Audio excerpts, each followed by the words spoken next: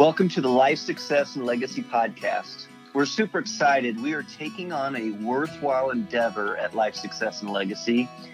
Our intention is to honor Nelson Nash, the man, as well as the infinite banking concept.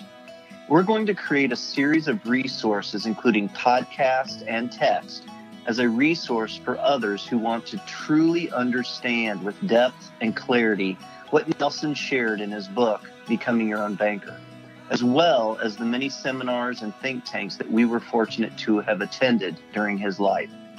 So who is this intended audience? Well, we will use Nelson Nash's own words.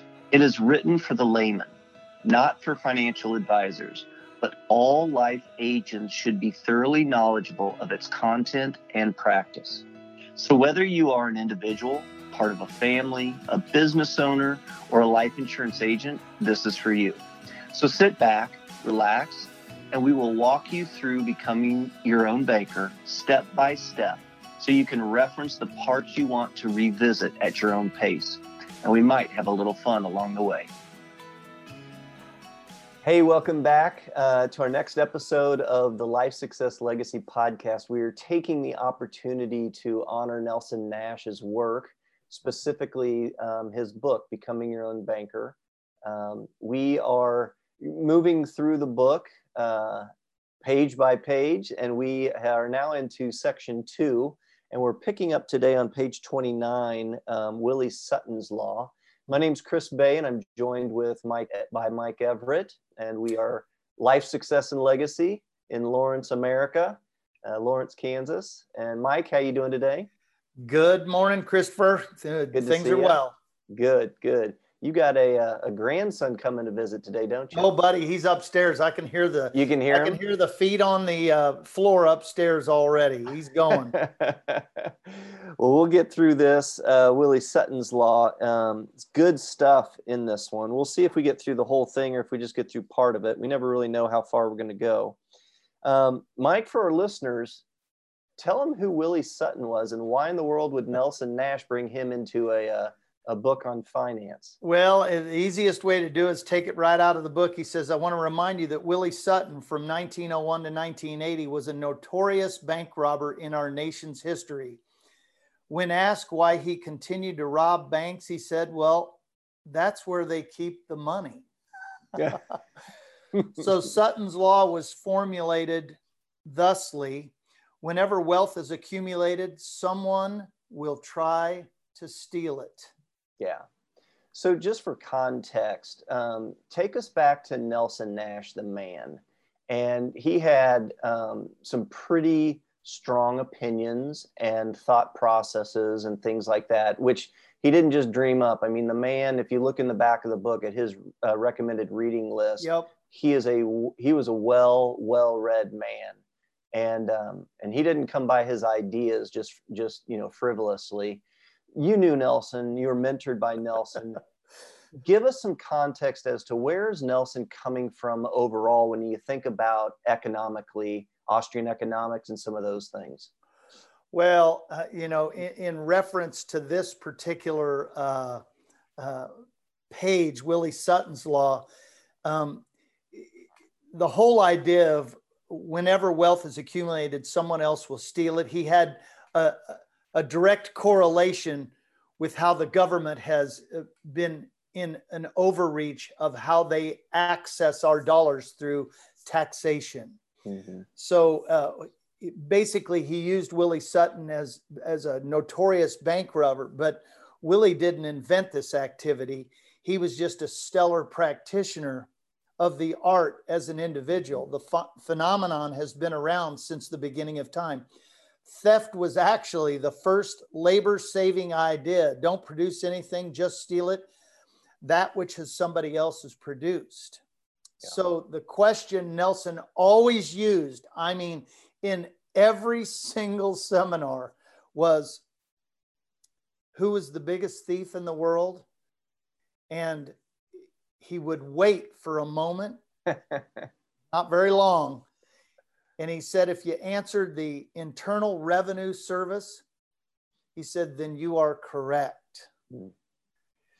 So Nelson was as a practitioner of IBC and Austrian economist, he felt that the government, through the Internal Revenue Service and taxation, was a overreach of what they were doing, which in turn really adheres to many of the ideas within the infinite banking concept.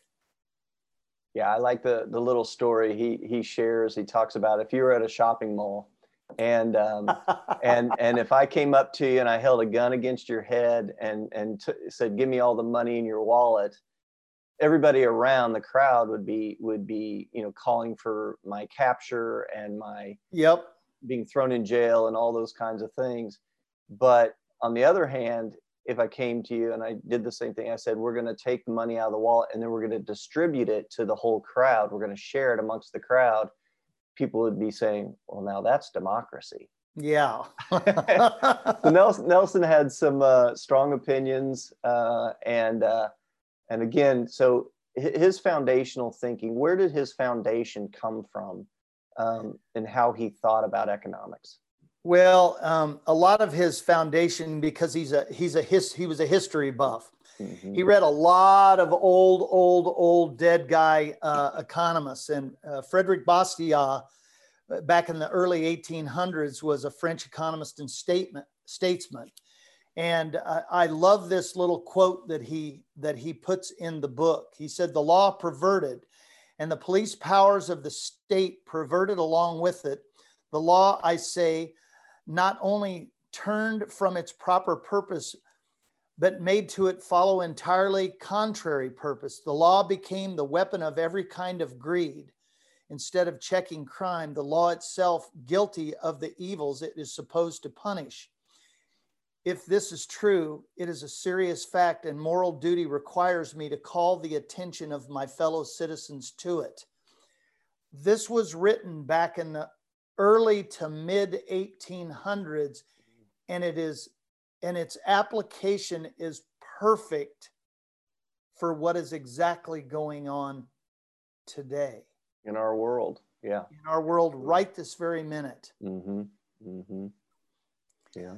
So Bastiat really he talked about legal plunder, and he said in the United States it really is called legal plunder, and unfortunately we take this superabundance that we have, and somehow it is redistributed within different economic statuses. So is it good? I don't know. Is it bad? I don't know. It's not my call. We're just giving some context to where Nelson came from and his that's exactly right. Why he's writing these things. He does talk a little bit about a parasite-host relationship between taxpayers and the government, and how the government they as Nelson says is a parasite, living off the productive taxpayers or the host, and the parasite takes all the produce of the host, and then both parties, government is a parasite and lives off the productive taxpayers, the host.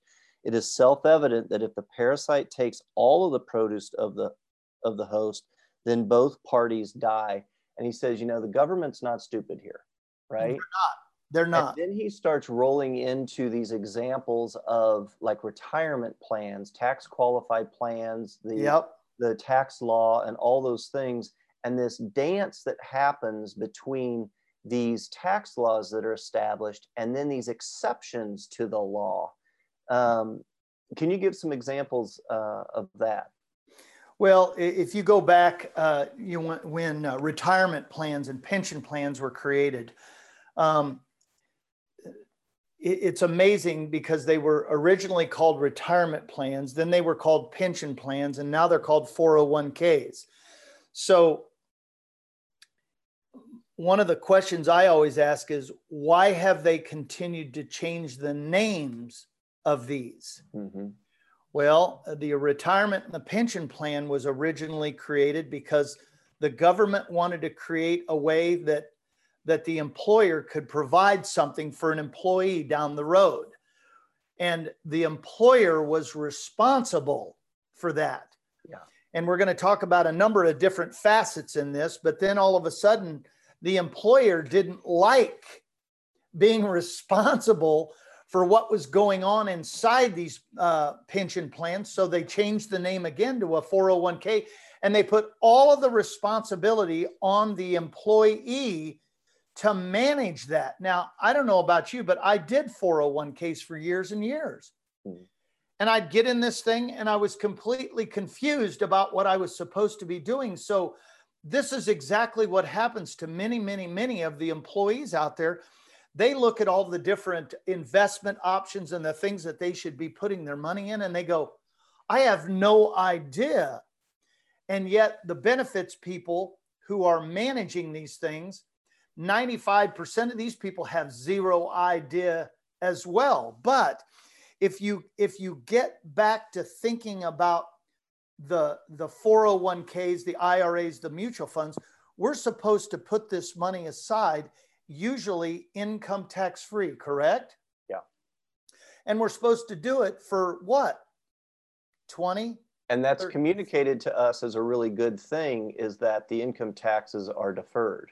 Oh my goodness. I mean, but yet this is what all of our friends are doing at work. This is what the people we go to church with. These are the people that we go out and we hike and bike with. Right. Everybody's doing this, by the way. So we think it's a really, really good thing. So we're putting our money aside pre-tax over into these things for 20 or 30 years. But then my questions are, the companies that are actually holding this money, what are they doing with that money? Well, they're out investing it, or they're out loaning it out to whatever their constituency is. Yeah. So wait a second, we're supposed to let the money sit, but the people that are holding it are not letting it sit. They're doing 100% opposite of what they're telling us to do. Mm-hmm. So you know this, but the three questions we always ask is, number one, are income taxes going to go up or down? Well, in my lifetime, they've only gone one way. Number two, the money that you have right now in your checking or savings account or under the mattress at home, is it worth more today or is it worth more tomorrow? Well, the Federal Reserve's cranking out money as fast as they can. And what does that do to the value of the dollar? It devalues the dollar. So the dollar is going down, and it has continued to do that since this whole thing was put in place. Yeah. And number three, when thinking of income taxes, do we want to pay on the little amount, the seed, or do we want to pay on the harvest, the big amount? Well, I would like to pay as little as I possibly can. But yet, everything that we've been taught to do with money, we've been taught to put it away tax-free right now. And then 20 or 30 or 40 years from now, start pulling it out. Well, let's see. What's happened to taxes? They've gone up. What's happened to the value of the dollar? It's gone down. Those are worthless dollars. But yet that's what everybody is doing. So it should be against the law. I've got an example that when you think about it, it seems like, and Nelson even talks about here, it's like the fox guarding the chicken house. It totally is. So we have several clients who work at state universities. Yep. Which state universities are run by states. State governments. Okay. State governments need what to function? Tax money. dollars. Okay. At these universities, I'll use one of the individuals. He is required to contribute to his retirement fund. Doesn't have a choice. Doesn't have a choice, and he can't take loans against it, and he doesn't have access to it. So in a way, the government-run university is controlling that if you're going to work here, you have to contribute to this government-run retirement program, and you don't have any choices over it. So, you start to connect some of these dots and go, wow. Yeah. That does feel like an overreach. I mean, for me personally, when I worked for the school district, my 403B, when I learned about IBC, I went to go get my money. Guess what? As long as I was working for them, I couldn't get it. No. Yeah. Pretty interesting stuff. So, okay. Flipping over here to the second page here. We're now on page 30. It does seem interesting. I remember reading that if you read the tax code, the actual tax code is about 10% of the full thing. Yes. And then 90% of it are exceptions to the rules. That's right. And it makes you stop and wonder, now wait a second, why do we need exceptions to the tax rules? Why is that? Why can't it just be the 10%? Why does it have the additional 90% that are all these exceptions to the rules? Well, the lawmakers created the problem by spending money that they don't have, which is in strangling taxation. And then they created a solution in the form of an exception to the rules that they created. Mm-hmm. So I guess bottom line is, who are they creating the exceptions for? They are creating the exceptions for themselves, and that is the government themselves. So really, they can and they will change their minds upon the slightest whim of times. So depending on what kind of dollars they need at that particular moment, they will come in and make another exception for the rule that they've already changed maybe once or twice or three other times. Mm-hmm. It's just like, well, you know me, I'll probably get all up in arms when we start talking a little more deep about it. So I'll interject then, so you don't have to get all up in arms. One of the things Nelson says here is that they keep changing the rules so it looks like they're trying to help us out. Yes. But the real solution is to quit the government spending for all the programs, as he says, and get out of the lives of the citizens. It would be interesting. I know that many of our clients, just bringing this down to my personal experience, and that is once people learn about infinite banking, Yep. the majority, and I'm being conservative because I think it's 100%, but let's just say the majority, 95% of our clients, if they have the option, they do not participate in their tax qualified plan. That's correct. And Nelson talks about that as if you give people the choice, they won't participate, and then the plan goes away. That's exactly right. Yeah, that's pretty interesting to me. It is. It is. All right. So all of this was caused by the income tax law, which a lot of people may not remember, but started in 1913. Yep. And Nelson says before then, our country had surpluses in the national budget, Yep. and the world got along very well. But after this adoption, the American public now noted that it could vote itself a benefit through its representatives in Washington and send the bill to everyone else. Such behavior will naturally lead to the mess that we wrestle with now. That's exactly where we're at. Yeah, we've got a couple of quotes there that he includes there. Okay. So Nelson, let's bring this around. I'm looking at the second column here. Yep. He brings this around full circle because he is a strong believer in these needs being met on a person-to-person basis between like-minded people. Yep, at the you and me level. Right, which brings us full circle right back to the infinite banking concept and why Nelson believes so strongly in it is that it is local.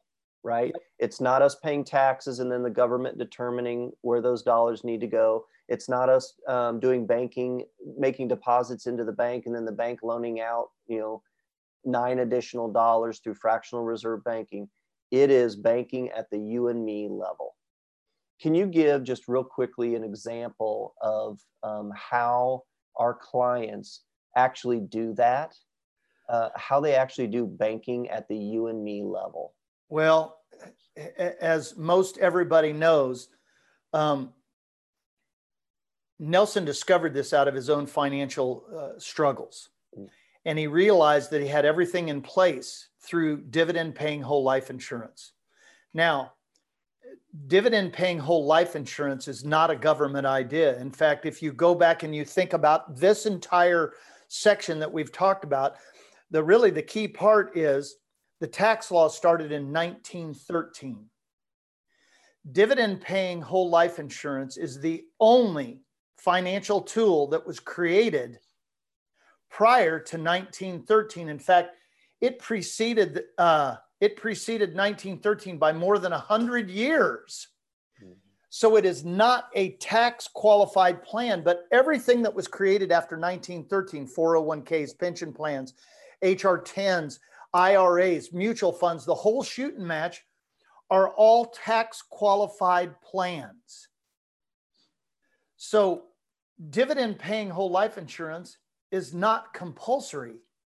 And so what we do is we literally take this old school whole life insurance policy, we tear the engine apart, we put it back together with the turbocharger so we can actually start showing people in their own situations how they can utilize a tool that's been around and been doing the same thing for more than 250 years.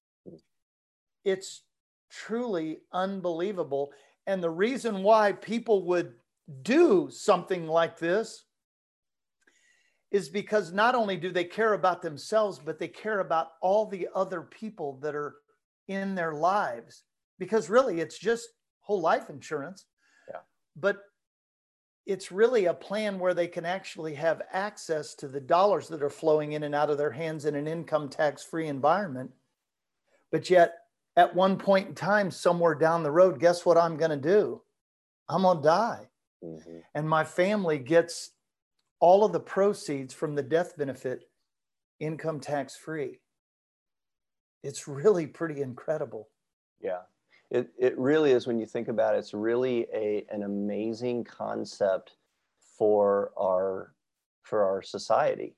Oh, it is. Because the transition of wealth to future generations is really a big dividing line for families that have been able to accumulate wealth. And this gets into race and all kinds of other things. Yep. And our laws in the past of whether you could own property or not, because it used to be if you owned your home, that was wealth that then was passed on to future generations. And if you couldn't own property, you didn't have that opportunity. Yep. Life insurance like that is an unbelievable tool for families to generate wealth and then be able to pass it on, by the way, tax-free to future generations. So it's really been an unbelievable benefit to society over the many, many years. Yep.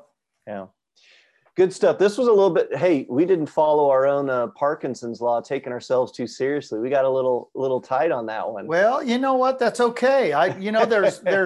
There's times and places in the book that we need to be a little bit more serious. And, you know, when we're trying to create freedom for families, we got to get busy with people.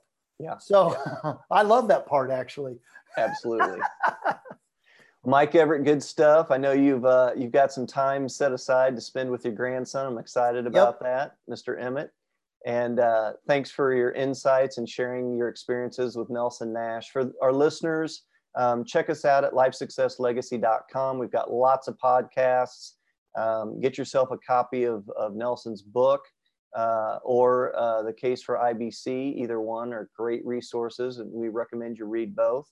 And we've got some other resources on our website as well. Thanks for joining us. Our next, we will be jumping into the golden rule. What is the golden rule anyway?